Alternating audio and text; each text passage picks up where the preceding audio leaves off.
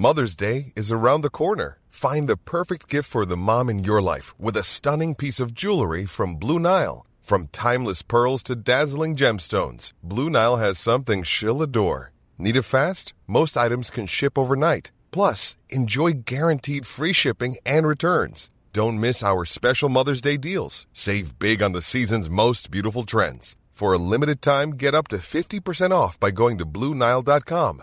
That's BlueNile.com. There's never been a faster or easier way to start your weight loss journey than with PlushCare. PlushCare accepts most insurance plans and gives you online access to board-certified physicians who can prescribe FDA-approved weight loss medications like Wegovy and Zepbound for those who qualify. Take charge of your health and speak with a board-certified physician about a weight loss plan that's right for you. Get started today at plushcare.com/weight loss. That's plushcare.com/weight loss. plushcare.com/weight loss.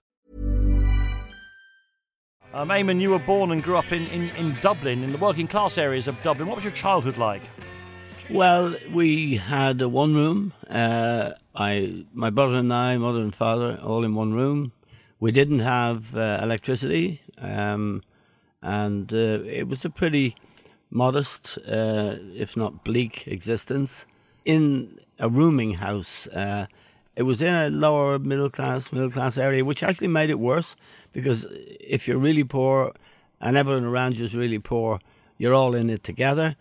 But if you're very poor in a otherwise swanky enough area, you can feel down.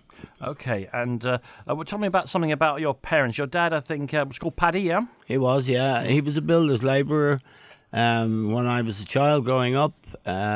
Very, very hard work, 6-day week. Fiver was the wages. If it rained, there was a thing called broken time. You didn't get paid. And it rains a lot in Ireland. Yeah, to be fair. So he was a wonderful man, always in good form, good humour, liked a pint, but very happily married to a mother who was a very religious woman and regarded her vocation in life to raise her children and be a good wife, to provide food and sustenance and love, of course. Old-fashioned values by the standards of today. Some would call those values reactionary. My own view is that I was, and my brother, my late brother now, Kevin. Kevin, we were massive beneficiaries of that nurturing. What about school, Eamon? Because you've clearly arrived in your adult life as a man of, as we'll hear throughout, tremendous use of words and language, and you're a pretty clear thinker. So did you go to a good school, or were you a good scholar? Yes, because we lived in that neighbourhood, and my mother wouldn't leave it, even for a house in a lesser place. She wanted us to go to that school for a reason. It was a very good school. I did really well in the school. In fact, Bertie Ahern, our former Prime Minister, went to the same school. It was just a national school, and I was a very good scholar. Unfortunately, although I didn't really go on. I won a one-year scholarship to second level education, which is quite cruel, really, because in 1 year you get nothing. So it was a kind of a perverse Irish joke that the 1 year was up. I was 13, and you weren't legally allowed to work until you were 14. But I scanned the papers and I got a job as a messenger boy on a bike. That was the end of studying a formal education. Yes. But I was a voracious reader of my father's newspapers, of anything, books from the library. So I read an awful lot. We didn't have a television. We had a radio eventually, but there was no television. And of course, you might think, because we didn't have the gizmos and stuff, that IT stuff that kids have today, that ours was a bleak and grey world. But I don't think it was. You had to use your imagination a lot more. We had wonderful comics, that we read, and I think probably it was richer in some ways and more fertile for your mind. Absolutely. You grew up at a time when in the Republic of Ireland, in certain schools, football, soccer, as they would have called it, was frowned upon. How did that work for you? Because obviously you were becoming a good player as well. Yeah, it didn't become an issue because it only became an issue at second level, really. But Liam Brady, for example, there was a ban in place. Any Gaelic sportsman who attended a soccer match, or indeed any Gaelic official, was banned from that organisation for life. That's how bad it was, how rigid it was. Great Irish Gaelic footballers used to wear caps and scarves and disguise themselves when Manchester United came to town. It was amazing, really odd. But where did your love of football come from, Eamon? I think we lived just opposite a football ground. My father was a Gaelic man. He loved the Gaelic sport, hurling in particular. It was something we played after school. It was something we read about. Charlie Buchan's Football Monthly was as close as we got. Wonderful pictures of people like Nat Lofthouse. Occasionally colourised. Occasionally, yeah. I mean, Stanley Matthews and Tom Finney. And we in working class towns, the cities in Ireland, soccer was the game. And we knew as much about it by reading about it and imagining, and sometimes getting to listen to it on a radio broadcast, a BBC broadcast, if the reception was good. I tell you a very funny story, Danny, about that. John Giles, who was a great player in the game, his father, he lived not far from us, and his father was a great football man. But John once heard his father and another man arguing about who was better, Finney or Matthews. This was the great issue of the time. The great debate, yeah. The great debate in English football. And they argued for an hour. And John said at the end of it, it turned out neither of them had seen either Matthews or Finney play. So they had this fierce argument. And it was all on the basis of the perception that Finney was more an all-rounder and could play centre forward and had 2 feet, and Matthews was just doing it on the right wing. It was just an amazing imaginary world. But I think it tells you a lot. You were an apprentice at Manchester United. How did you come to the attention of that great club? Well, they had a man called Billy Behan, who was a former Manchester United player and a friend of Matt Busby's, who was their Irish scout. He found Paul McGrath, he found John Giles, the late Liam Whelan, who died in the Munich air crash. He was a very, very astute judge of talent, but I was the exception maybe. But he scouted me and sent me to Manchester for a trial. That was, I'd be there for 2 weeks and get to play one match in front of Matt Busby. 45 minutes of the match, Busby was there the second half, and I had the game of my life. It was like divine intervention, and I played much better than I ever played subsequently or before. And I signed as an apprentice, professional, which was like a dream come true for a young kid anywhere. I mean, but in Ireland, it was huge. Incredible, yeah. And this is the days before Ryanair and that. When you left Ireland, and you were 2 days short when you went for that trial of your 15th birthday, and you signed as a 15-year-old. What was it like leaving your home, your parents, your family, to go and work in one of the bigger institutions in England? Yeah, it was for me. It was a dream. Good. I overcame the homesickness quickly, shockingly quickly, really. For my mother, it was heartbreak because I was her eldest son, and she was a woman who didn't have much time for England, for historical reasons. I fell in love with England for historical reasons as well. For hysterical reasons, yeah.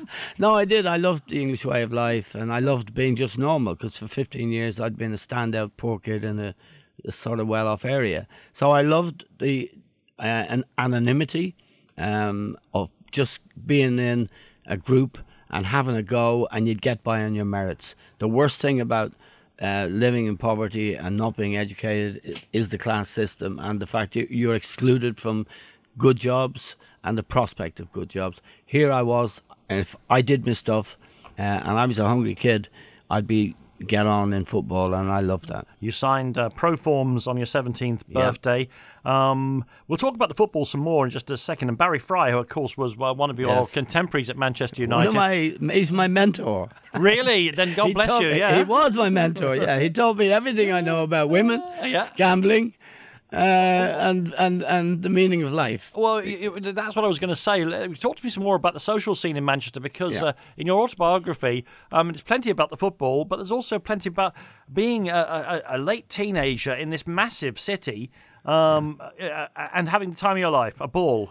Yeah, we kind of did. I wish I could have another go at it. I could do it better next time. But we did. It was a very, very buzzy time, 1962, 63. The Beatles were coming along. We saw them play. There was Jimmy Savile had a club called the Three Coins in Fountain Street in Manchester. We went there. He also ran the Plaza Ballroom on Oxford Road, which was hugely. We saw Jerry and Pacemakers.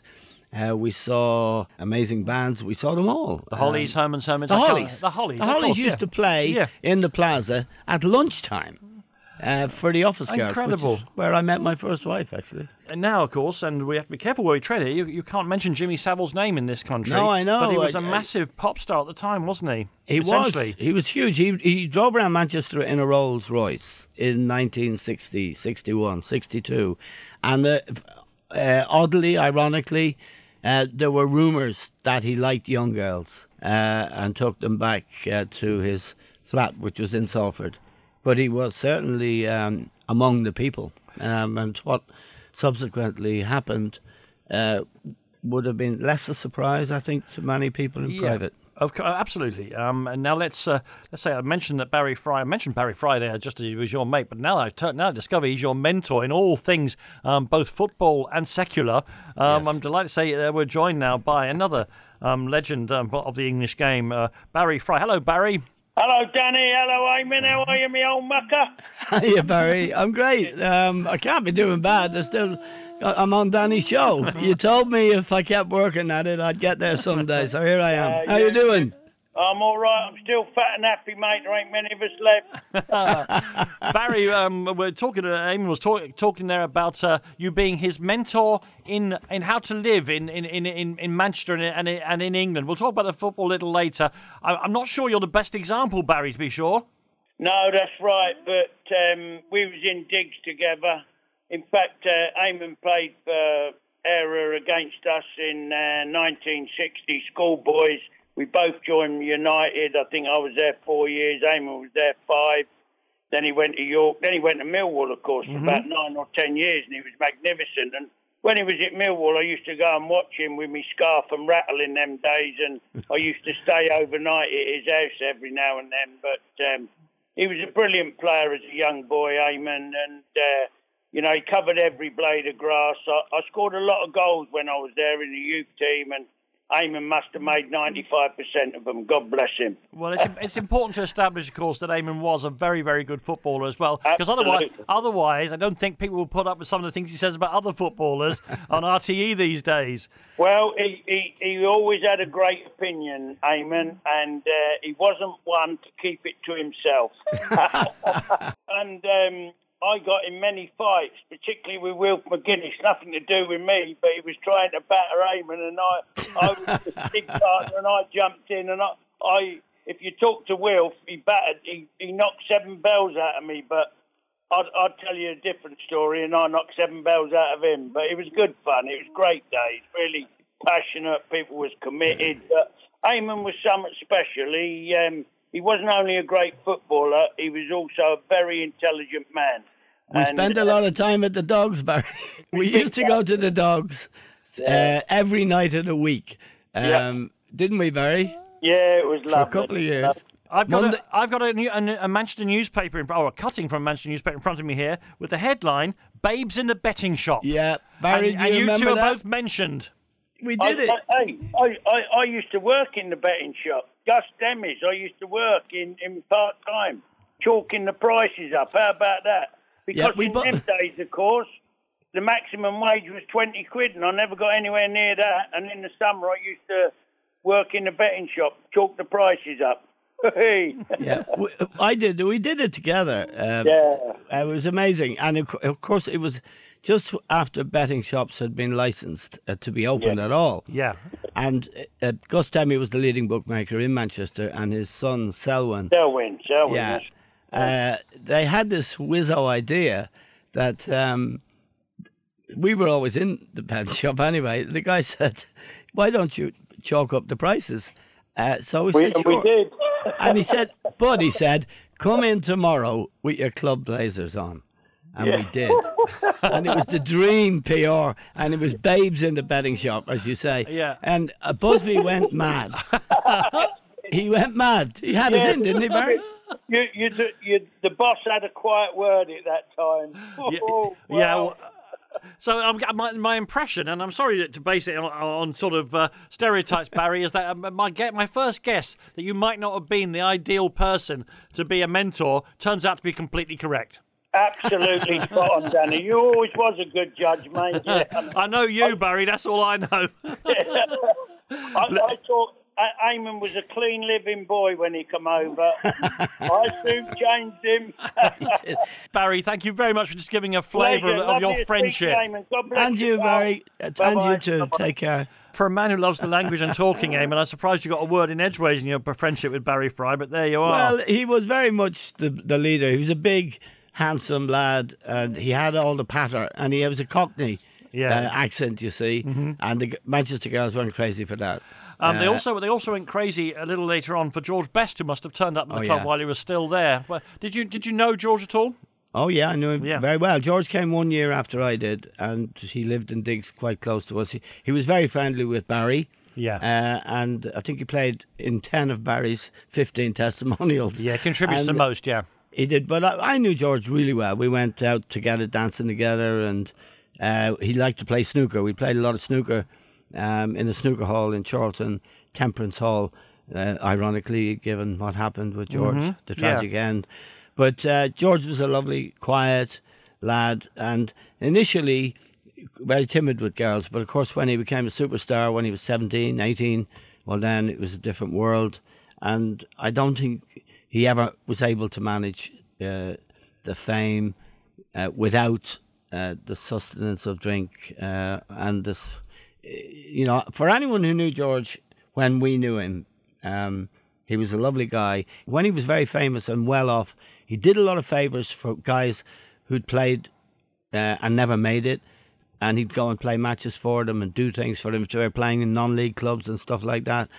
So George's life is the trajectory of George's life is a tragedy for football and for all of us who knew him, and I'm sure for football fans who feel very saddened by it. Yeah, I mean the other character of Manchester United in this time who I'd like to hear about it. I don't know how close the apprentice and young footballers got to Sir Matt Busby. No, Jimmy Murphy was Matt's assistant, and Wilf McGuinness, who Barry referred to there, Wilf was the youth team coach, and getting in the youth team for the Youth Cup, the FA Youth Cup, was a huge thing, a huge achievement, which happily Barry and I did. And we dealt mostly with Jimmy. Jimmy would be there for the youth matches. He'd be at reserve team, B team matches. Jimmy was the focal point and the go-to man. Very kindly man, football wise, had huge influence. I think Bobby Charlton subsequently said that Jimmy Murphy was the person who helped him most as a footballer. And I know John Giles, for example, who I'm very friendly and close to now and work with. John would also testify, as would many others, to Jimmy Murphy's ability as a coach and as a football man. If you're struggling to lose weight, you've probably heard about weight loss medications like Wegovy or Zepbound, and you might be wondering if they're right for you.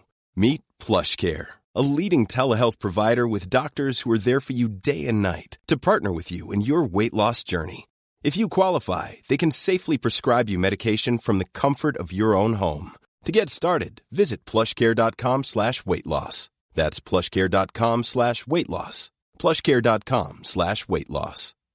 Mom deserves the best, and there's no better place to shop for Mother's Day than Whole Foods Market. They're your destination for unbeatable savings, from premium gifts to show-stopping flowers and irresistible desserts. Start by saving 33% with Prime on all body care and candles. Then get a 15-stem bunch of tulips for just $9.99 each with Prime. Round out Mom's menu with festive rosé, irresistible berry chantilly cake, and more special treats. Come celebrate Mother's Day at Whole Foods Market. Hey there, it's Michelle Norris. I'm host of a podcast called Your Mama's Kitchen. When I travel, I'm usually looking for a way to find a taste of home when I'm not at home. And one of the things I love to do when I am at home is entertain. And Airbnb allows me to do that. When I was in California recently, I rented a house that had a great kitchen. And when we were sitting around the table, we were all thinking, we're in someone else's house. Someone could be in all of our homes as well. If you have a home, but you're not always at home, you have an Airbnb. Your home might be worth more than you think. Find out how much at airbnb.com/host. Well, listen, you can tell us one more story about your time at Manchester United, I think, because you mentioned Johnny Giles, as we know him in this country, and Barry Fry's just been on.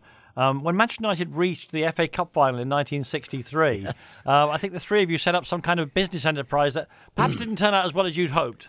No, when they got to the cup final, in those days, players were very badly paid anyway. But Manchester United were pretty bad payers. But when they got to the cup final in '63, there was a tradition at the club. They would give the players 100 tickets. And the FA rule said 12, but they broke that. So the players had 100 tickets to dispose of. Now, on the black market, you could go to a car dealership in those days, get a top of the range saloon car with hand over your tickets. Deal done. Wow. John didn't want to do that. Didn't want to deal with the spivs and scalpers. So Barry went to him. He said, I told Barry that John didn't want to do this. Barry said, we'll take them off him. So we went to John and we said, give them to us. Barry really was the boss.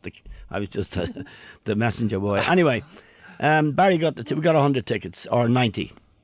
And we'll get rid of them for you, John. And John was very decent. He said, look, anything over £1,000, you can keep it. Lovely. Which is a lot. Yeah. John was on 20 quid a week. So off we went into town, and we're going round betting shops, casinos, dance halls, the plaza. We have 90 tickets. So a guy came to us and he said, how much do you want, guys? So Barry said 1,500. Guy said, job done. Went back to his house. He got his checkbook out and wrote us a check for 1,500. We gave him the 90 tickets. The check bounced, and that was a year's wages for John gone. We had to go and tell him, and he was an absolute gentleman about it. It's absolutely unbelievable.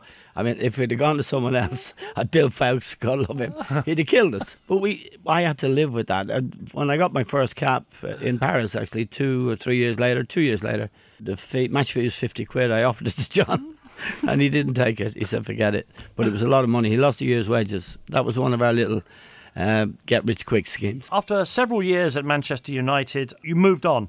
Initially to York City, though I think Birmingham City were also in for you. Why did you want to leave Manchester United? Well, I knew I wasn't going to be good enough to be a top player.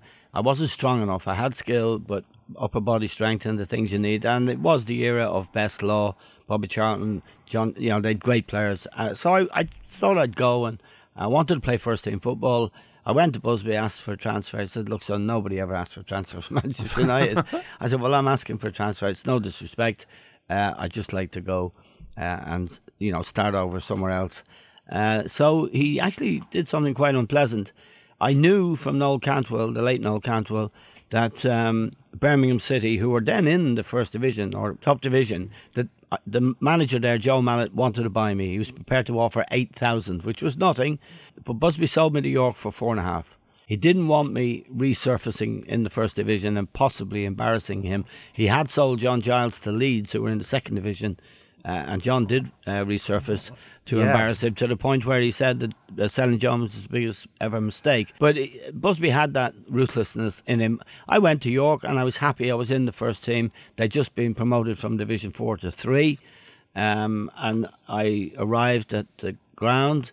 I was met by the club secretary, who was wearing a suit and a tie, and he took me through a little tunnel out onto the pitch, and there was a man on a lawnmower mowing the pitch. Right. And he said, "That's our manager, Tom Lockie." Hello. Welcome to the lower leagues now. Yeah, and Tom was a delightful man, a Scot, tall, gentle, Scottish man. He'd played at a good level in Scotland, and he'd played for York, and he was now the manager. He just got promotion, but he was still mowing the lawn. So it was very much upstairs, downstairs, and at that stage, as Barry said, I was, very acutely aware of, class and privilege or lack of. So I wasn't too impressed with the arrangements at York, I must say, or elsewhere in football. But that was just a very vivid little cameo. Yeah. You went on playing for York, and in the mid-60s, you made your debut for the Republic of Ireland. The Republic almost qualified for 66, and you made your debut in the playoff against, of all people, Spain, to go to England for the finals. We did, yeah. We beat Spain in Dublin. Yeah. They beat us 4-1 in Seville, so the playoff match was in Paris, but it was due to be in Highbury in London. And the Spanish were afraid of that so many London Irish, and we'd get so many people there. It was like a home game for us. So they said to the Football Association of Ireland, if you come to Paris, you can keep all the gate receipts. So the FAI did that deal. And when we got to Paris, it was at the time of fascism in Spain, Franco, and there were hundreds of thousands of Spanish exiles in Paris. So the ground was packed full of Spaniards. They had Luis Suarez, who was the then European Footballer of the Year, great player. He played for Inter Milan, and I was playing directly up to him. And John Giles played that night. We lost 1-0 to a goal scored about 10 minutes or 15 minutes from the end, and we gave a very, very good account of ourselves. Had we got a result, we'd have been in the 66 World Cup. That's a beautiful exposition of the game itself and the importance and the failure to quite qualify for that tournament. But I think the build-up to the game was dominated by the delights of the city of Paris, because you've now promoted yourself from the delights of Manchester to the delights of Paris. Yeah, unfortunately, a group of players decided to go to that lovely place, Montmartre, where all the girls were.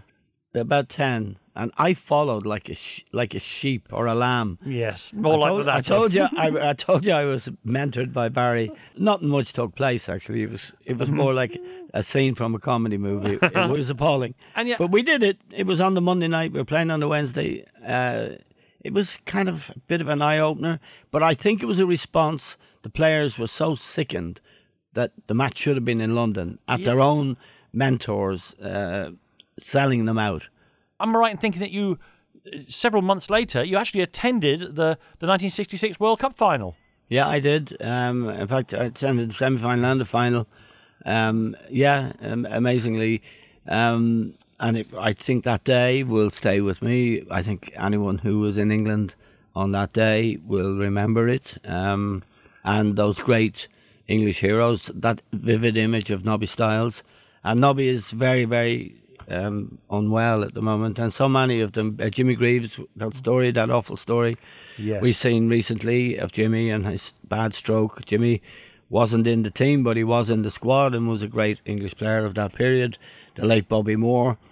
These guys did something for England that will never be forgotten, and I don't think a lot of them had to sell their caps and medals because they hadn't got a few bob at the end of their lives. So I thought the Jimmy Greaves story was particularly poignant. I think the Sun wanted to raise 30,000, they couldn't get it. Very bad. Well, I understand that Moose have now has actually been sorted out, but the initial response in particular just makes you think, have we forgotten what these people did? Not for themselves, but for the country as well. Did you want England to win? You're from a fairly, how can I put this? Let's just use the word. You're from a Republican background in Ireland. Did you want England to win the final? I did. I had been living in England then for 6 years, and I loved English people. I really did. I liked their decency and their moderation, and I liked the country very much indeed. my mother was the Republican, really, in our family. Well, she came from a Republican background, but Republicanism wasn't very active in Ireland in the 50s and 60s. No. In fact, the IRA almost disbanded themselves. There was only a handful of them anyway. This was before the Troubles, which began, of course, in the 60s, late 60s, and the Civil Rights marches. This is before that. So I did want England to win, and, you know, Bobby Charlton and Bobby Moore, I thought they were a wonderful side. Yeah, absolutely. Your spell at York was short but sweet. Why did you leave York, and how did you end up at the place where you became a legendary footballer, Millwall? Well, I was at York for 5 months, and I'd been hungry for first-team football for so long.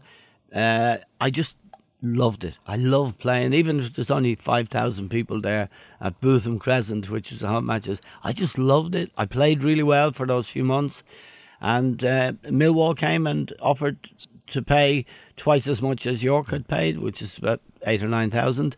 A man called Billy Gray was the manager of Millwall, a wonderful man, played in the Notts Forest team that won the cup. And Billy took me to Millwall, where they had a really great side, wonderful side. They'd been promoted, and they were going to be, and I was part of the promotion, second successive promotion. Really, really good side, full of genuine Millwall legends like Brian Snowden and Tommy Wilson, and great characters. And I loved Millwall. I loved that part of London. The people, they were so passionate, and they were in the middle, of course, of an unbeaten run, which would end up breaking the Football League record. I think we need to establish for people just how good this team was. A team that went 3 years unbeaten at home, got promoted twice.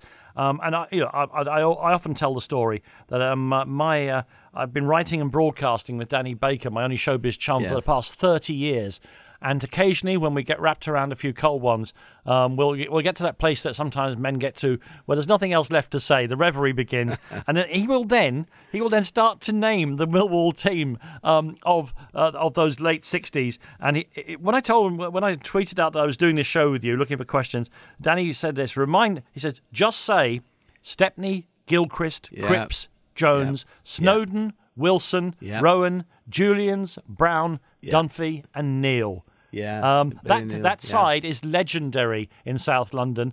Talk to me about the side and how good they were, the people in the team, and also the relationship to Millwall's fans, who are, for better or worse, and we all know the story, themselves so much a part of the club. Yeah, they were very, very vocal and passionate, and the old Den. The acoustics in the old Den were amazing. I mean, you would think there were only maybe 8,000-9,000 sometimes more, of course, when we were doing well. But the noise they made, and I think there used to be a saying, there still is in football, perhaps, that Londoners, Southerners don't like to go up north and play. Well, I tell you what, Northerners didn't like to come and play at the Den because we got stuck into them. With some terrific professionals. Brian Snowden, the late Brian Snowden, was the captain. Tommy Wilson, very good players. Harry Cripps, of course, is a genuine legend in that part of London. And Harry was terrific fun. He was Barry Fry with nubs on, really. Really? In a good way. The day I arrived to sign for Millwall, he was taking these LPs out of his car. And I just signed that week, and he said, "Oh, Eamon, come here." He said, "Mike, come here, look at this." He said, 12 and 6. He said, to you, special price. So I said, "Okay, thanks." I was going back to Manchester the following weekend. I saw it in W.H. Smith for 7 and 6. But Harry was a real character. Sadly dead now. Barry Rowan was a wonderful footballer. Billy Neal is still at the club. Billy and I remain in contact and friends. A Scots player, terrific player. They were good, and the fans were part of it. And we were going for the record. I think it was 56 matches unbeaten. And the last 5, the pressure was really on, and we needed the very last one, which Danny should know. But it was Carlisle. He'll correct me if I'm wrong. Yeah. Carlisle. And we went 1-0 down to a bloody good side where Chris Balderstone, who was a wonderful cricketer as well, played cricket for Yorkshire in England, I think, and is dead now. He was their leader, and they went 1-0 up. and we crucified them. We nailed them to the floor in the last 20 minutes. Harry scored. The whole crowd went mad. That was the record done. I'll never forget that day as long as I live. And I don't think anyone who's in that ground would, because a lot of people had moved out from Bermondsey and from, out to the suburbs, Catford and places like that. But they still brought the kids back into the old den, back to their what was the community and the where their roots were. It was very much a roots thing. Lots of people came from quite a far distance, from Kent and places, to go back to the den to see the Lions. I mean, and indeed, that side almost, in 1972, almost got into the top league of English football as well. Just missed out by a whisker. Yeah, Benny Fenton, Billy Gray was sacked because he wanted to buy Rodney Marsh for 15 grand or 18 grand, which would have been the steal of the century. And Mickey Purser, who was then the owner and chairman, wouldn't give him the money, so Billy walked and Benny Fenton came. And Benny transformed the team. He bought really well. Keith Weller, Derek Posse, Barry Bridges, a new goalkeeper, Brian King, came. So he was able to, oversee a transformation in the team, a transition from one group of players to another. Happily, I survived the transition, and we had a very, very good team. Weller and Posse were outstanding players. Yeah, Keith Weller went on to play for England, of course. Yeah, he did, yeah. Absolutely. In your time at Millwall, which of course covers most of your professional playing time, I think it's fair to say that the intelligence that Barry Fry referred to and having views about things outside of the world of football came to their own. I know you were involved with the anti-apartheid movement, but also you became the PFA official for Millwall, the PFA, the representative, at a time when the PFA, let's put it this way, wasn't as powerful as it is now. It wasn't, no. It had been very powerful when Jimmy Hill was the leader, and that's when the maximum wage was lifted the in George Easton case and all that, yeah. Of course, in 1961. But it wasn't very powerful, and no one really wanted it. The job entailed nothing more than collecting the fees, which was always hard work. And you never got them until the day before you were going to Manchester, which was always a Monday. So you'd have to catch the lads, you'd have to get them, almost get a gun out to get the subs. And then you go to Manchester and sit around drinking coffee. But Gordon Taylor was about 2 miles ahead of us, and there was a vacuum there which he filled. They're powerful. They're powerful now. At least they're wealthy. Yeah, well, they're certainly wealthy. That's undoubtedly the case. You went to your first PFA AGM with one Terry Venables. Yes, I did. On the train up to Manchester. That's right. And I had played against Terry when he played for Spurs against us in a cup match, and I knew him and I liked him. He is very likable, personable, funny guy. He also had been a pop singer. He'd written a couple of books. I think he wrote a movie. Yeah. But when I started talking about football and reform and all of that, he said, "Give us a break, Eamon. It's a jolly we're going on, And we were on the train. He said, "Mother, listen to this old crap, for 3 hours or whatever it took to get to Manchester in those days." So it was a kind of rude awakening. And when I got there, the atmosphere was very much, let's have a bit of lunch and blah, and let's organise the next golf outing. But there were reforms that were badly needed, and the way young people were treated, the way young footballers who weren't going to make it were not educated. There were things that needed to be done, and as recently as we're talking about Jimmy Greaves just last week, and stuff like that still isn't done. You were involved with the anti-apartheid movement as well. I was, yeah. It was very, very shocking to think that in sport, apartheid in South Africa could determine the colour of a person's skin, could determine whether they could represent their country, was deeply shocking. The Basil D'Oliveira affair was really shocking as well. It was very much an issue, apartheid, and I don't generally feel people should mix politics and sport, but this was different because the politics was coming into the sport, and apartheid determined that black cricketers, footballers, rugby players could not represent their country. And of course, in a wider sense, the apartheid regime in South Africa was repugnant to any notion of human rights. So I was interested. I did go on marches. I went on anti-Vietnam marches as well. How did this go down with your fellow footballers and with the club? The club didn't like it when they found out about it. The lads generally were fine because they knew I wasn't, a poser. They knew I felt it. I genuinely believed it. I think if lads know you genuinely believe something, there's no problem with footballers. If you were going around preaching in the dressing room, well, then I think you'd get short answers. And you don't want to be telling lads what they should think. If there's ever an issue, all you got to say, look, this is what I believe. What you believe is your business. As I mentioned, in 1971-72, Millwall almost got promoted. I wonder if you could talk to me about the latter stages of the season, Eamon, because on the final day of the season, at the Den, there were 20,000 people at the old Den. At least. And I think they ended up with some premature celebrations as well, as so often happened in those days, that not all the games ended on the same day, and I think there might be some confusion about whether you were up or not. Yeah, what happened was Birmingham were our rivals for the second spot, and they were playing away in Sheffield. Sheffield Wednesday, yeah. Sheffield Wednesday. And if they lost and we won, we were up. And people had transistor radios around the ground, and all of a sudden, with 20 minutes to go, we were 2-0 up against Preston, and the ground lit up, and everyone was cheering, and the message came onto the pitch, Birmingham are losing, so all we've got to do is hold on, which we did for 20 minutes. The crowd invaded the pitch. We were carried off shoulder high. Yeah. And it was actually Brian Moore. It was on ITV. Brian Moore was the commentator. This was amazing because Millwall, of course, the only London club never to have been promoted. And we got in the dressing room, and Dennis Burnett had switched on the transistor. And the first thing we heard, and Birmingham have pulled the fat out of the fire in Sheffield. And Dennis picked up the transistor and smashed it on the ground in front of him.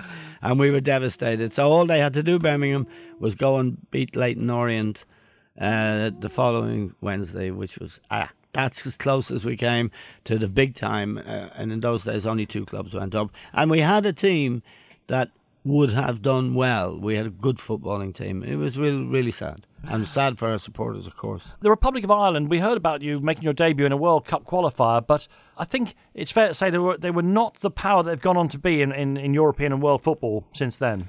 No, we never had enough good players. We had outstanding players. John Giles, perhaps the best of them, but Tony Dunn, left back for Manchester United in the team that won the European Cup, as it then was in 1968. Tony was a brilliant player.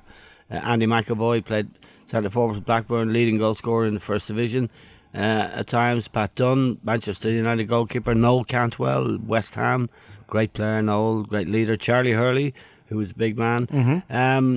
We were always short of 2 or 3, 4 players of real quality, and it was very badly managed. When I started playing, the team was picked by what were known as the Big Five. They were 5 suits, and the manager... Was it some kind of selection panel, yeah? Yeah, selection panel. It was a bad idea.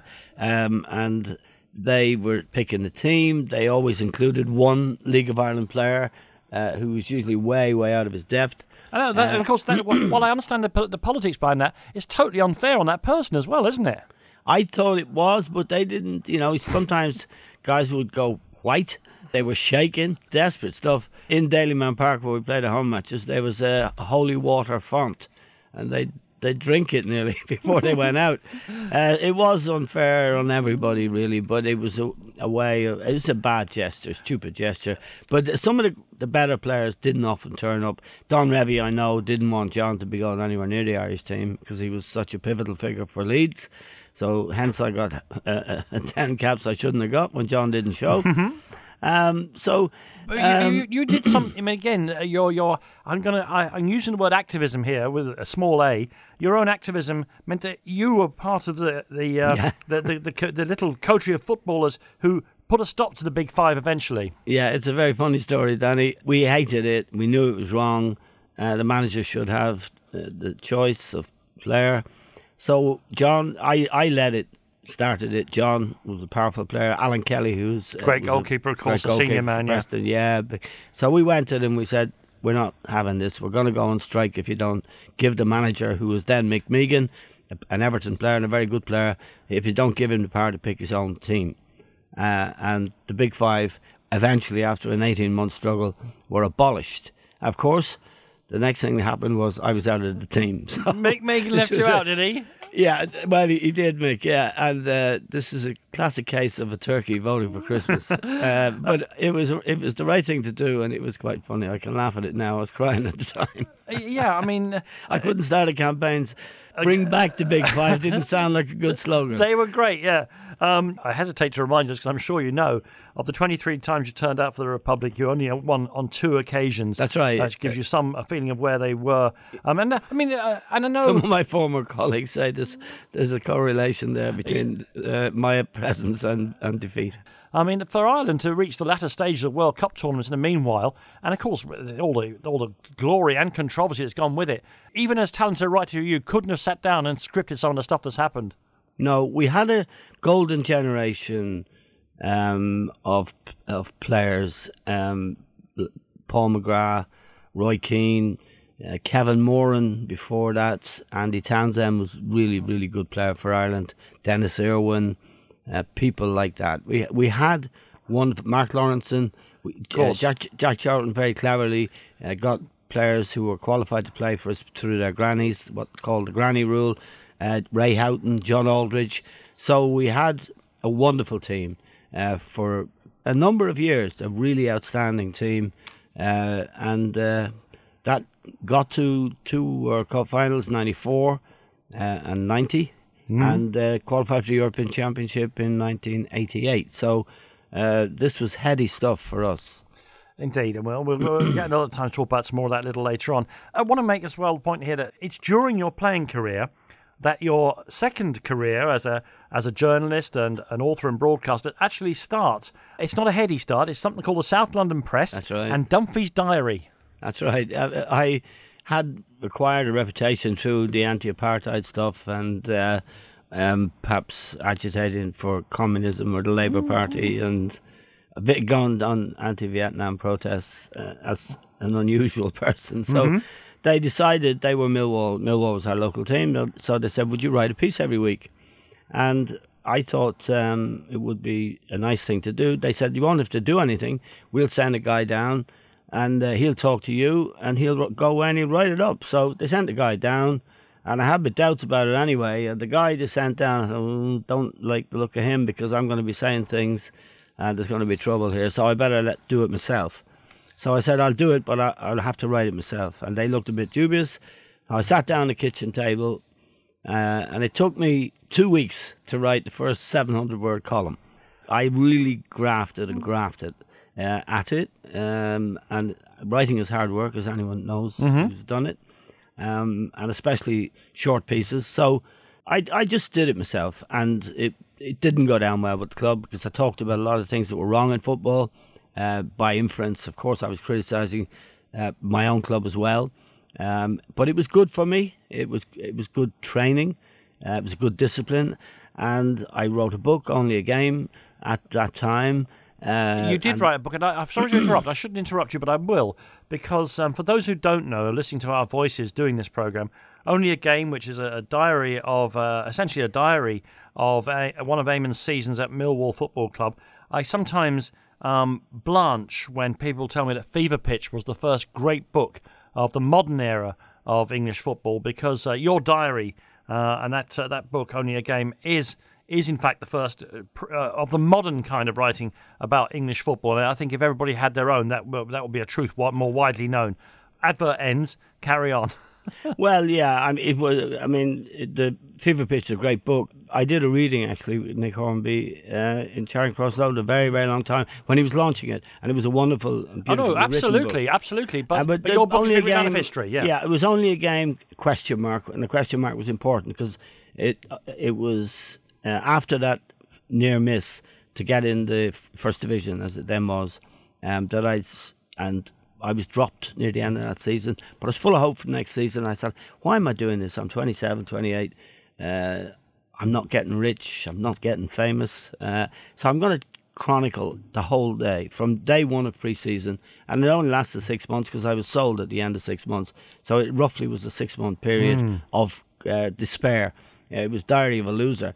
That was the only way I was only ever going to get published. They certainly weren't going to publish a book about my great highlights in football. No. So, but I just thought it was perhaps an antidote to the banality of so many football books in those days were ghosted, and they weren't very good, and they didn't take the football lover and the person who bought the book because they loved the player, didn't take them inside the world of football, which I thought was cheating, really.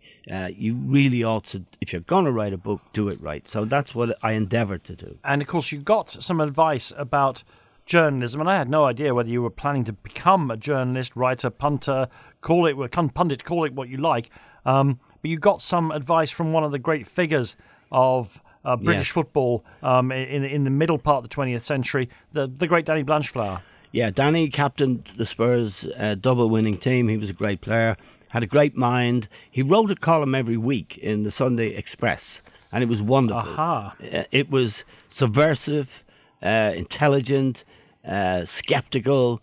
It was delightful, and he wrote it himself. And I kind of didn't know Danny, but I wrote to him and I said, look, I played once against him in a cup match, but he said, come and meet me. And we met for some reason in Victoria Station in London, and we had a cup of coffee. And I said, look, I want to be a journalist. I want to do it. He said, well, you can do it, he said, but do it honest. He said, tell it as it is. Don't be afraid, because they'll try to get you.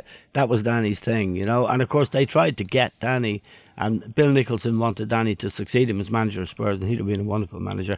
Board wouldn't have it. Danny was an outcast. And even lots of players didn't like Danny because he was so unyielding in his convictions. But that was very good advice. It encouraged me because I had that kind of temperament anyway.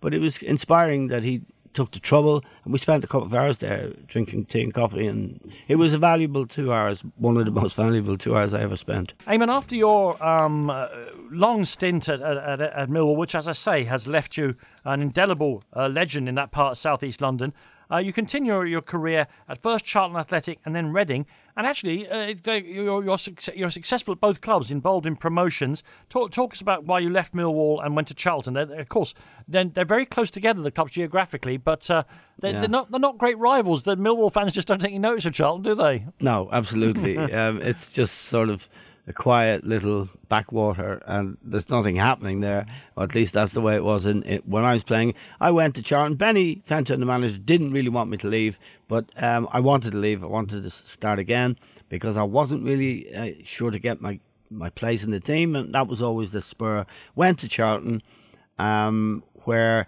at first a former Irish colleague, Theo Foley, was the coach, and he wanted me. He'd played with me for Ireland. And then he got the sack, and Andy Nelson came. Andy had been a great centre-half in the Ipswich team that Alf Ramsey managed very successfully. To win the title, To win the title. And Andy was a big, hard, classic English centre-half. Big, tough, strong man. And he did not like me at all, as a footballer or as a person. Bolshe was the word he used.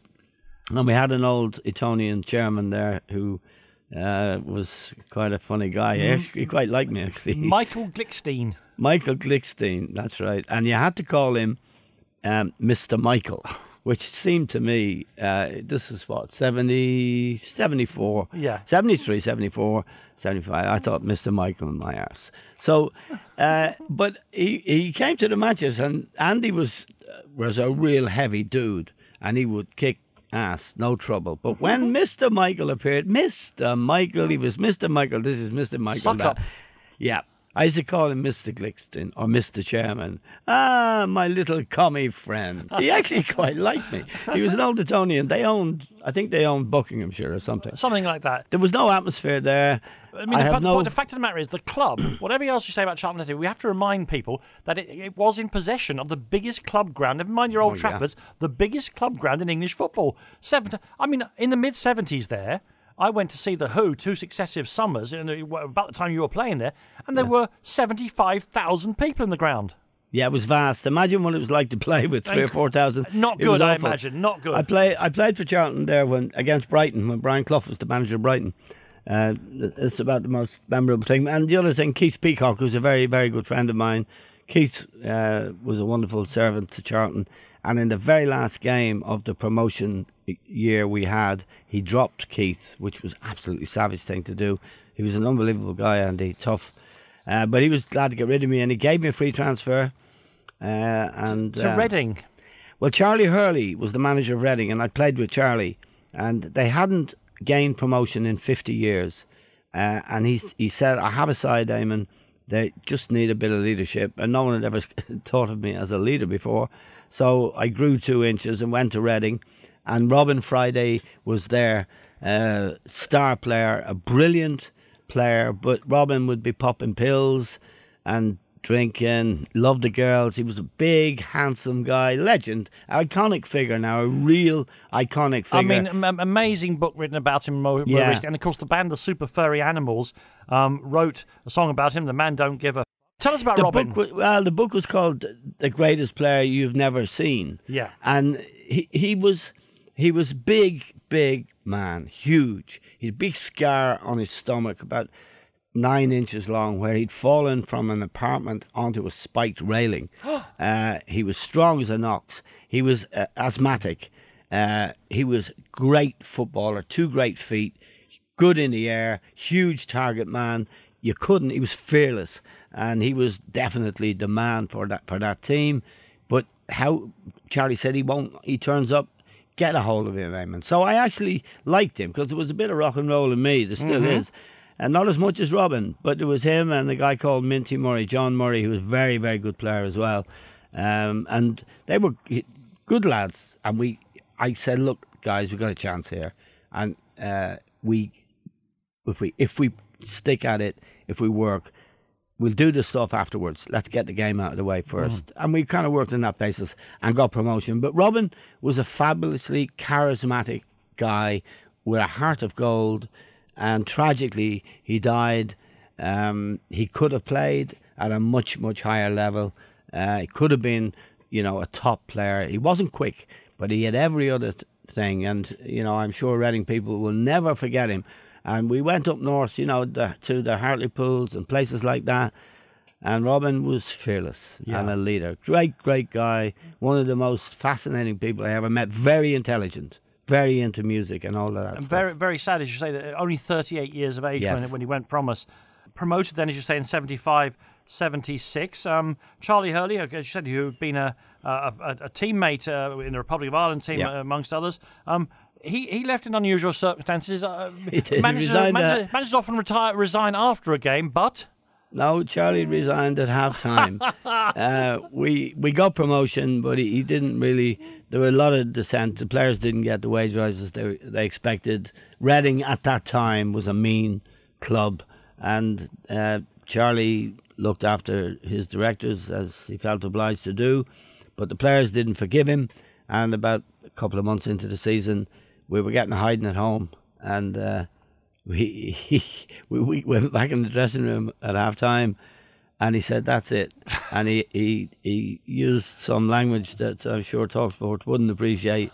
He said, I'm out of here. He said, but first, and it was freezing, he said, you guys get back out on that pitch. And we had to stand there for 10 minutes. And he was gone. He resigned at half-time. And Maurice Evans, a very nice man, and a very, very good coach who was his assistant, took over then. So that was the end of my football career, really.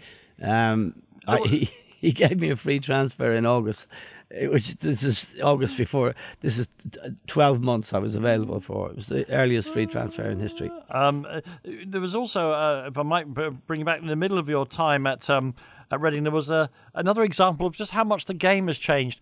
When a local butcher made a fantastic offer to you all. Well, he said, he'd been saying for years, if Reading ever get promotion, I'll give the lads a heifer, a bullock, or whatever it is. A cow, a bullock, free. And we did. We went to the mart. We got the thing. We patted it on the head. I have a lovely picture of Charlie assuring it everything would be okay. Took it away to this slaughterhouse.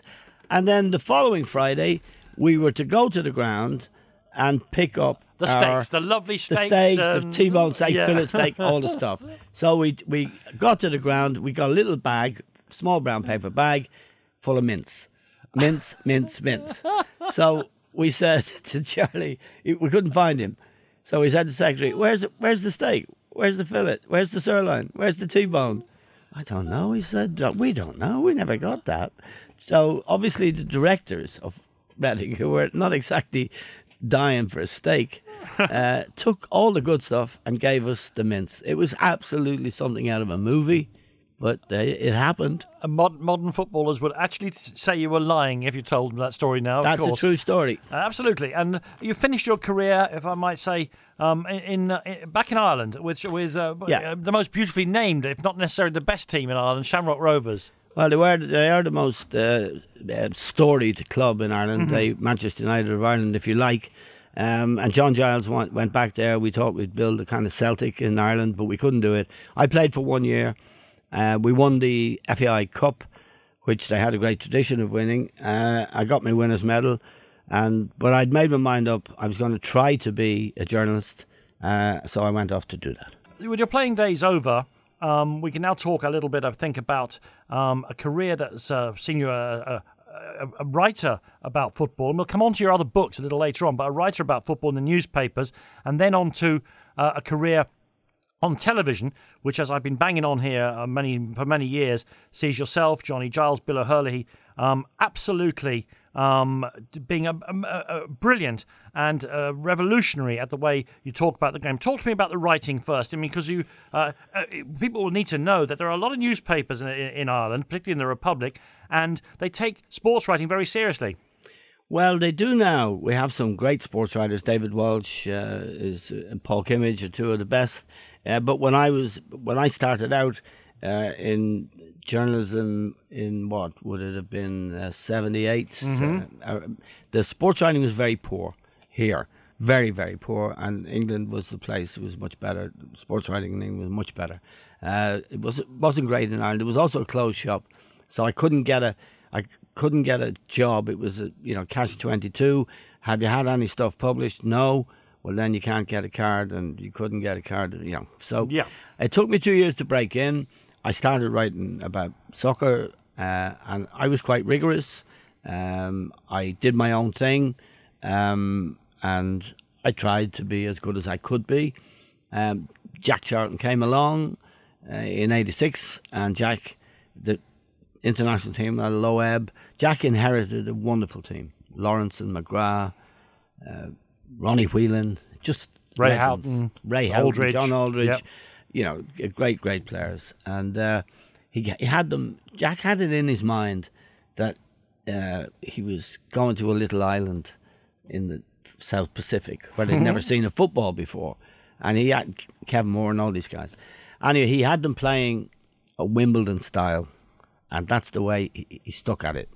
And he was very successful, terrified, put foreigners under pressure. I remember a great Spanish team coming to Dublin and losing 1-0, and they went off the pitch shaking their heads. They'd never seen anything like it. Liam Brady was playing as well, and he ended Liam's career, actually. And Liam, of course, works on television with us now and is a brilliant analyst and was a great player. Jack just did it his way. I dissented. The country was delirious when we qualified for the '88 European Championship and then drew England and then beat England. That's the day that everyone will remember until they die. And Jack was responsible, even though we played lousy football. And this was a really, really top team. And I was the dissenting voice just through all of that. I was arguing the impossible, that this could be better. People said, what's better than qualifying? Yeah. I said, with these players, we should be more ambitious. But Jack became a national hero. And that was pretty uncomfortable test for someone writing journalist, and I was on television as well. But that it kind of blooded me. It got me used to it. It certainly didn't make me popular. No. But I was lucky to have a good editor in the Sunday Independent, a man called Angus Fanning, and in RTE, Tim O'Connor. And if you have good people who believe that you're doing it your way and the right way, and it's interesting, they'll stick by you. So I was lucky in that regard. You were, and it is, as well as that writing, it is with the TV punditry on RTE that you've become, I'd say, one of the most famous faces, recognisable faces in modern Ireland. And the person, along with Liam Brady, that you do the punditry with is Johnny Giles, who we know has been a lifelong friend and supporter of yours from the days together at Manchester United. I'd like to say he joins us now here on My Sporting Life. Good evening, Johnny. Hello, Danny. How are you? Thank you very much indeed. Say hello to Eamon. Hello, Eamon. Hiya, John. How's your head? My head's in good form. Yeah, he was actually speculating a little early off air, Johnny, about how your head might be this morning. I'm okay. Just about. Yeah. I mean, the two of you have been around each other for a lifetime. First of all, Johnny, let me ask you, because because you played for a top team and were in the Republic's team for a decade or so. Sometimes people forget what a good player Eamon was. Yeah, Eamon was a real street player from the old days. He played, learned his trade in the street as I did, and many other people. Good skill, good control. You had to, because we used to play with bouncers, what was called bouncers in those days. A rubber ball about twice the size of a tennis ball. Yeah. And much harder to control, obviously, than the big ball. So when we went to play with the big ball, we'd learned our trade, as it were. And Eamon was a typical street player. Good control, good technique, midfield player, and a real intelligent player, what we'd call footballers, real footballers. Was there anything about the young Eamon Dunphy that would have led you to believe, Johnny, that this was a fellow who would go on to be one of the most respected and occasionally feared writers and analysts and broadcasters about the game? Well, he always had a rebel streak. I met Eamon, I'm 5 years older than Eamon, and Eamon played for a team called Stella Maris, and he lived on Richmond Road where the ground was situated. So he was there a lot. I think he used to spend most of his time at Stella Maris. So I joined Stella Maris a year before I went to Manchester United, and that's when I met Eamon. And he was very, very well known in the club. I think he was only 10 or 11 at that particular time. But when you'd be having a game of tennis and that, Eamon at times would nick the ball, take the ball, the tennis ball, and run away with it. So there was always a bit of a rebel streak in himself. But he was well known at Stella. He grew up at Stella. Then I went to Manchester United, and Eamon came to Manchester United 5 years later. So we've known each other a long time. Yeah. But Eamon was always a very bright, very, very bright lad, self-educated lad, actually, then, and a great command of the English language. And he was, I think that's what's made him such a good broadcaster. He can debate anything, especially football. Does his writing, as we know. He's made a great career for himself, Eamon. I mean, he had, I think it was 9 years at Millwall. As you say, a very, very good, what was then second division team. He played for the. I played when he made his international debut. He got 23 caps He's told us he got most of those, though, the days when you weren't available. Well, I think that helped. The two of you, for the last couple of decades, have discussed football on the national broadcast in Ireland, RTE, yes. The Premier League in particular. The flavour of the programme is that the truth gets told, whether it embarrasses important people or not, in a way that would just be unheard of, particularly on the BBC here in this country. Yeah, I think I had the idea. I went in there in 1978, and there was a very good head of sport who had a background actually in print journalism, which I think was very important. And he was a huge character, Tim O'Connor. And he said to me, no one watches soccer on RTE, they watch it on ITV, BBC. I said, well, look, here's why. It's too bland, and you've got journalists there, you need football people there, and you need to be more rigorous in your assessment. And he had a great anchorman, Bill O'Hurley. He died very recently. Very recently, a great loss, of course. It was, and a great anchorman. He was up there with Des Lynam, he had that touch, but he came from a current affairs and news background, and he was a newspaper man as well.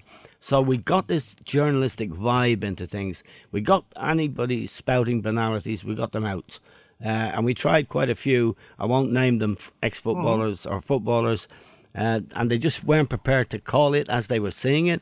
What we were trying to do, Danny, was create a situation where you talk in an animated and passionate and truthful way about the game while the light's on. You don't go all sheepish when the lights are on and, talk in generalizations. You do that afterwards. But what normally I found happened was as soon as the programme was over, then people would tell you what they really thought. Oh, ridiculous. Let's get that into the studio was my idea. And I lived by it for a while, and I knew we needed John when this happened. In 1984, the European Championships were played, I think, in Paris, in France. And Platini was the man on everyone's lips, in everyone's thoughts, as a great player. And I'd watched him play against Ireland in World Cup qualifiers, and John had played against him. And John had said to me, he's not a great player. He didn't fancy when he came to Dublin. And John played directly against him. So I went into the championship with this in my head. Anyway, I laid down a marker very early. I said, I don't think France will achieve much. I don't think they'll win. I don't think Platini is a great player. And on I went through the championship as Platini went on scoring goals. The worst moment, the semi-final. I said to the anchor, Bill O'Herlihy, today Platini's going to be found out. This is a semi-final. Against Portugal, I seem to think, yeah? Was it? Yeah, he'll bottle it. Scored a hat-trick. So I'm dead. I'm a dead pundit walking.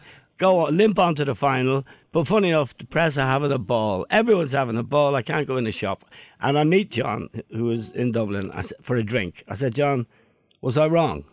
He said, no, you were right, he said, but you shouldn't be saying it on television, Eamon. So I decided that then, I knew that we should get John, but John was media averse. He didn't like journalists, didn't like media. He was a quiet, decent guy, but he was the most wise person I think everyone in England knows now, and knew it certainly when he was playing. He was most respected for his wisdom, knowledge. I said to Tim, let's get John, and RT resisted. John came on the programme, and there was the antidote, and he added wisdom, a sense of proportion, and it strengthened the whole thing, and that's when it really took off. Eamon is quite right. When I was in management, I wasn't very, very good with the press, or to the press, because I said my obligation was to the players, and I never wanted to imply any criticism of the players. So I got a reputation of being very, very cautious and not being very, very friendly to the press. And Tim O'Connor, who was a good pal of Eamon and myself, the head of sport, as Eamon mentioned there, was very reluctant to employ me, because they said, well, John's not going to say anything. Well, the thing was, I was out of management then, so I was free to say what I wanted. With Eamon pressed for me to go on, I knew there was a reluctance, and I more or less told it to clear off. It went to the last minute, but anyway, they put me on. But it was only because Eamon insisted that I go on. And before I went on, I must say, Danny, I always had a clear picture of what I wanted to say when I was free to say it. Sure. Because in my career, I played with and against great players. But what I found in the press generally, everybody was a great player, because nobody would really say Joe Bloggs is not a great player.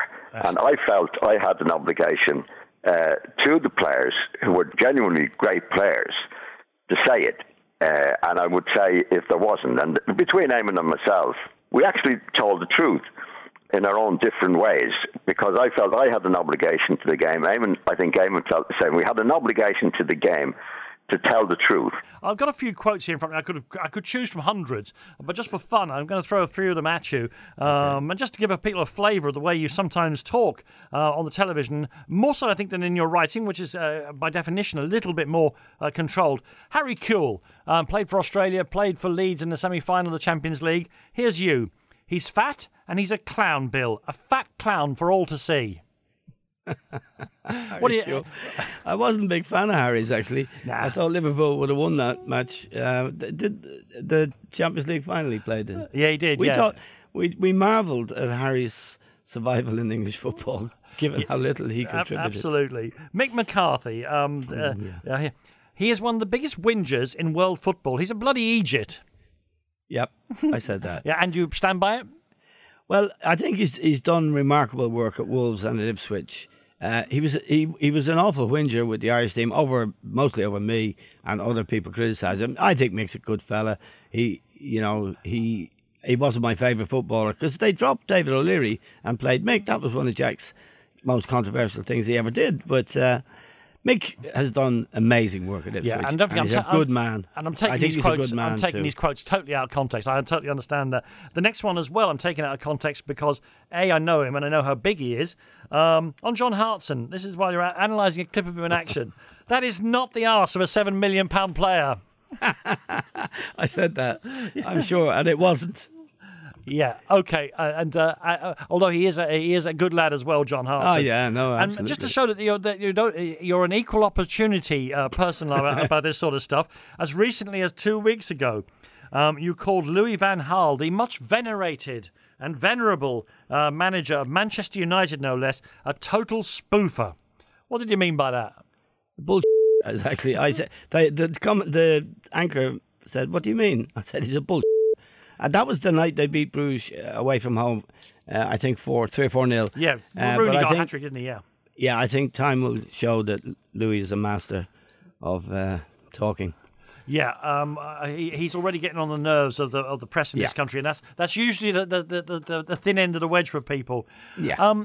During your long and distinguished career as a writer, you've written several books that I'm interested in, and perhaps the most unusual of those was the fact that Paul McGuinness, the manager of U2, at the height of their powers, asked you to write a book that became titled "Unforgettable Fire: The Past, Present, and Future: The Definitive Biography of U2." That was obviously you say you're a rock and roll kind of guy, but that was a departure for you. Yeah. He asked me if I'd do it. He said the band wanted me. They didn't know or like soccer, but they used to read my soccer stuff in a paper called the Sunday Tribune at the time, which was a highbrow version of our Sunday and the Sunday market here, like the Guardian. And they liked the way I write. I'd write about soccer. It made them interested, made them want to know more. So they thought, "Will you do it?" And they were huge, of course, at the time, just before Unforgettable, before their breakthrough album, which was Joshua Tree. Mm-hmm. And I researched it in the 2 years before that, and I couldn't give it away to a publisher. Then the Joshua Tree broke. They were on the front of Time magazine, and I was able to sell the book and make a lot of money. And it was very, very interesting. Bono's a very interesting guy, and they're very interesting people. But I have to say, I was more rock and roll than they were, because they're good boys. They don't do the throwing the television out of the window stuff, which is I probably would have liked a bit more. Would have preferred a bit more of that. I mean, he's such an enormous figure still in Irish public life. What do you make of Bono? I like him. I think he's very bright. I know him well. I see him around the town. And the people think he shouldn't be mixing with George Bush and Tony Blair and going to Davos and places like that. And I have mixed feelings about that. You know, I think probably cultural icons like Bono should be outside throwing rocks. But him and Geldof, who I really admire, I admire Geldof, they're best friends. They think it's better to be inside the tent working the room than outside throwing rocks. So, you know, that's an argument you could spend a long time over. But personally, I like him. You're also the biographer of another person who divides opinion, not just in Ireland, of course, but virtually everywhere he puts his foot, let's be honest. Yeah. Roy Keane. How did you become involved with Roy? His manager, Michael Kennedy, or his solicitor, asked me if I'd be interested in writing his autobiography. I was amazed, and I felt it was a privilege. Nice to be asked. I'd always written about Keane, the same as everyone else, as I saw it. But some of the papers here when he was a young guy were savage to him, because he had his rock and roll period as well, Roy, you know. Got into trouble. But I liked him. When I met him, I liked him. He's very charming, very charismatic guy. But, you know, in recent years, I think he's been tiresome, to be honest. We did our stuff. The book sold, I think it was the second biggest sale of a sports book in Britain ever. Only Dickie Bird sold more. He's a very compelling figure, but I think he's lost his way. So I went from being a fan to not being a fan. And just purely on a piece of football analysis, obviously he had that season at Sunderland where they got over 100 points and the team was absolutely flying. Yeah. And I wondered whether Roy could translate all of that inner fire, let's use that word that he has, and even overcome his difficulties sometimes with relating to other people, and turn it into and being a great football manager, because there's no formula. And I'm not sure that he's going to make it. No, he won't, I don't think. I think he inherited a team that had just come down with a lot of Premier League players in it. And then when someone like him arrives, it's charismatic, the whole thing took off, and some of the fans are great. But for the long run elsewhere, and I've talked to players who've worked for him, in clubs, and it's not a good story. And it doesn't respect people. You have to respect other people if you want them to work for you. So I don't think he'll ever be a manager. He may prove us wrong, or may prove me wrong. I think he's sad, man. He should celebrate what he's achieved in his life. He's got a beautiful wife and 5 beautiful children, and they're good people. The Keens, they live here. His parents, they're good people, and he's been a good man in many ways, and a great footballer. So I hope nothing bad happens to the guy, but he's become tiresome. We should talk as well about Ireland now, because that's where you are. And it's been interesting over the past this qualification tournament for the Euros. Well, we could talk about Irish politics if you want, but the Republic for the first time in a long time, the Northern Ireland team shows some sign of life. And I think Michael O'Neill from the days at Shamrock. Yeah. The fact of the matter is, he does not have a brilliantly talented bunch of players there, but he's got a fine team. Yeah, he did some analysis with us during the World Cup last year. He's a terrific guy, knows his football, and it's actually a miracle that he's achieved what he's achieved with the squad of players he has, and he deserves massive support and a big job. He's a really good, a nice man, very sharp, knows his stuff, and I hope he gets, I hope they qualify, and B, I hope he gets a decent job out of it. Michael O'Neill's a top-class man. And we're people may be listening to this at any time, but we're doing this also in the run-up to the upcoming Rugby Union World Cup. Yep. The rugby team in Ireland, and for people like myself, one generation away, is a real focus because it represents the whole island. And when I sometimes put this to people involved in Irish rugby, they're often very reluctant to talk about that. But I think it's one of the reasons why it has become so popular on the island, and why the team means so much abroad as well. Yes, it's an all-Ireland sport, and they have had their golden generation of players, Brian O'Driscoll being, of course, the most famous of them, but Sexton, Paul O'Connell, they're great players. We have great hopes that they'll get maybe to the semi-final of the World Cup. We don't know, maybe a little bit further. Great coach at the moment, Joe Schmidt. So I'll be watching it, everyone in the country will be watching it. And it is, along with golf and Rory McIlroy and, Shane Lowry, rugby and golf and, of course, hurling are the great sports here at the moment. Not, unfortunately, soccer, but we don't produce street footballers anymore. They're all indoors playing with their gizmos. The Republic of Ireland could follow the same road as Scotland if they aren't very careful, for the exact same reason. Yep. And finally, I noticed on the most popular television show in Ireland, the Late Late Show, recently, now whether you were being tongue-in-cheek or whether you're not entirely happy with what you're seeing, the Republic of Ireland has done over the last 25 years a great job of selling itself to the world, the Celtic Tiger and all the rest of it. Then there was the recession, and you described the country using a tremendously Irish word, if you don't mind me saying, as a kip. Yeah. Are you not happy with the little green country? I think we don't know how to administer government in this country, and we've had a succession of very bad governments since the foundation of the state, actually, and most people here would agree with that. Wonderful charm and of the people, beautiful country, as you know, Danny. It's in your blood, and the people are delightful, but the political class everywhere around the world now, I think, is despised, but they deserve it more, perhaps, here than they do anywhere else. I suppose English people would say the same thing. The good thing is we don't have a right-wing fringe, or but they're just bumbling incompetence. Well, I think for me, as an outsider looking in, a very interested outsider looking in, what I don't understand is how at least in England, in Britain, the political class is somewhat separate from the business class. They're both troublesome entities. That's a very important distinction. But in Ireland, they're absolutely overlapping. There's nothing in the Venn diagram. They're just the same people. They all went to school together, Danny, and they're married into each other. And it's like they have the stuff, and we're not getting any. And the health service here, we don't have. We don't have education. We don't have housing. There's a homeless crisis in Dublin City as we speak.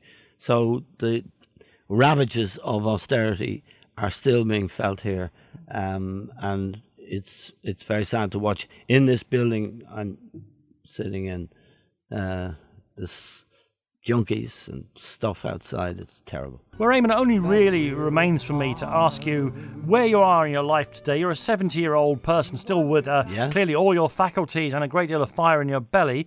Have you any unfulfilled ambitions, and are you a happy man? Yes, I am a very happy and very fortunate man. I have 4 grandchildren, and yes, I am very, very fulfilled and happy. I'd like to write 2 more books, one the second part of a memoir, and one a novel about our friends in the political business class here. Have to be a novel because the laws of libel are very, very severe here, and that's what I'd like to do. Maybe work for a little bit longer. I think work is good for you, so I'm very happy, very content, very lucky. And when you consider I was a journeyman footballer, and I'm very proud of that. I'm not ashamed of it. I think it's a great thing to be. Worked at it, worked hard. So I'm happy. I've been very lucky. You've been listening to an archive edition of Talk Sport's My Sporting Life with Danny Kelly. Thanks for listening, and make sure you subscribe on Apple Podcasts, Acast and Spotify for more top Talk Sport content. Imagine the softest sheets you've ever felt. Now imagine them getting even softer over time. That's what you'll feel with Boll & Branch's organic cotton sheets. In a recent customer survey, 96% replied that Boll & Branch sheets get softer with every wash. Start getting your best night's sleep in these sheets that get softer and softer for years to come. Try their sheets with a 30-night guarantee. Plus, get 15% off your first order at bollandbranch.com. Code BUTTERY. Exclusions apply. See site for details. Normally, being a little extra can be a bit much. But when it comes to healthcare, it pays to be extra. And United Healthcare makes it easy with Health Protector Guard fixed indemnity insurance plans. Underwritten by Golden Rule Insurance Company, they supplement your primary plan, helping you manage out-of-pocket costs without the usual requirements and restrictions like deductibles and enrollment periods. So when it comes to covering your medical bills, you can feel good about being a little extra. Visit UH1.com to find the Health Protector Guard plan for you.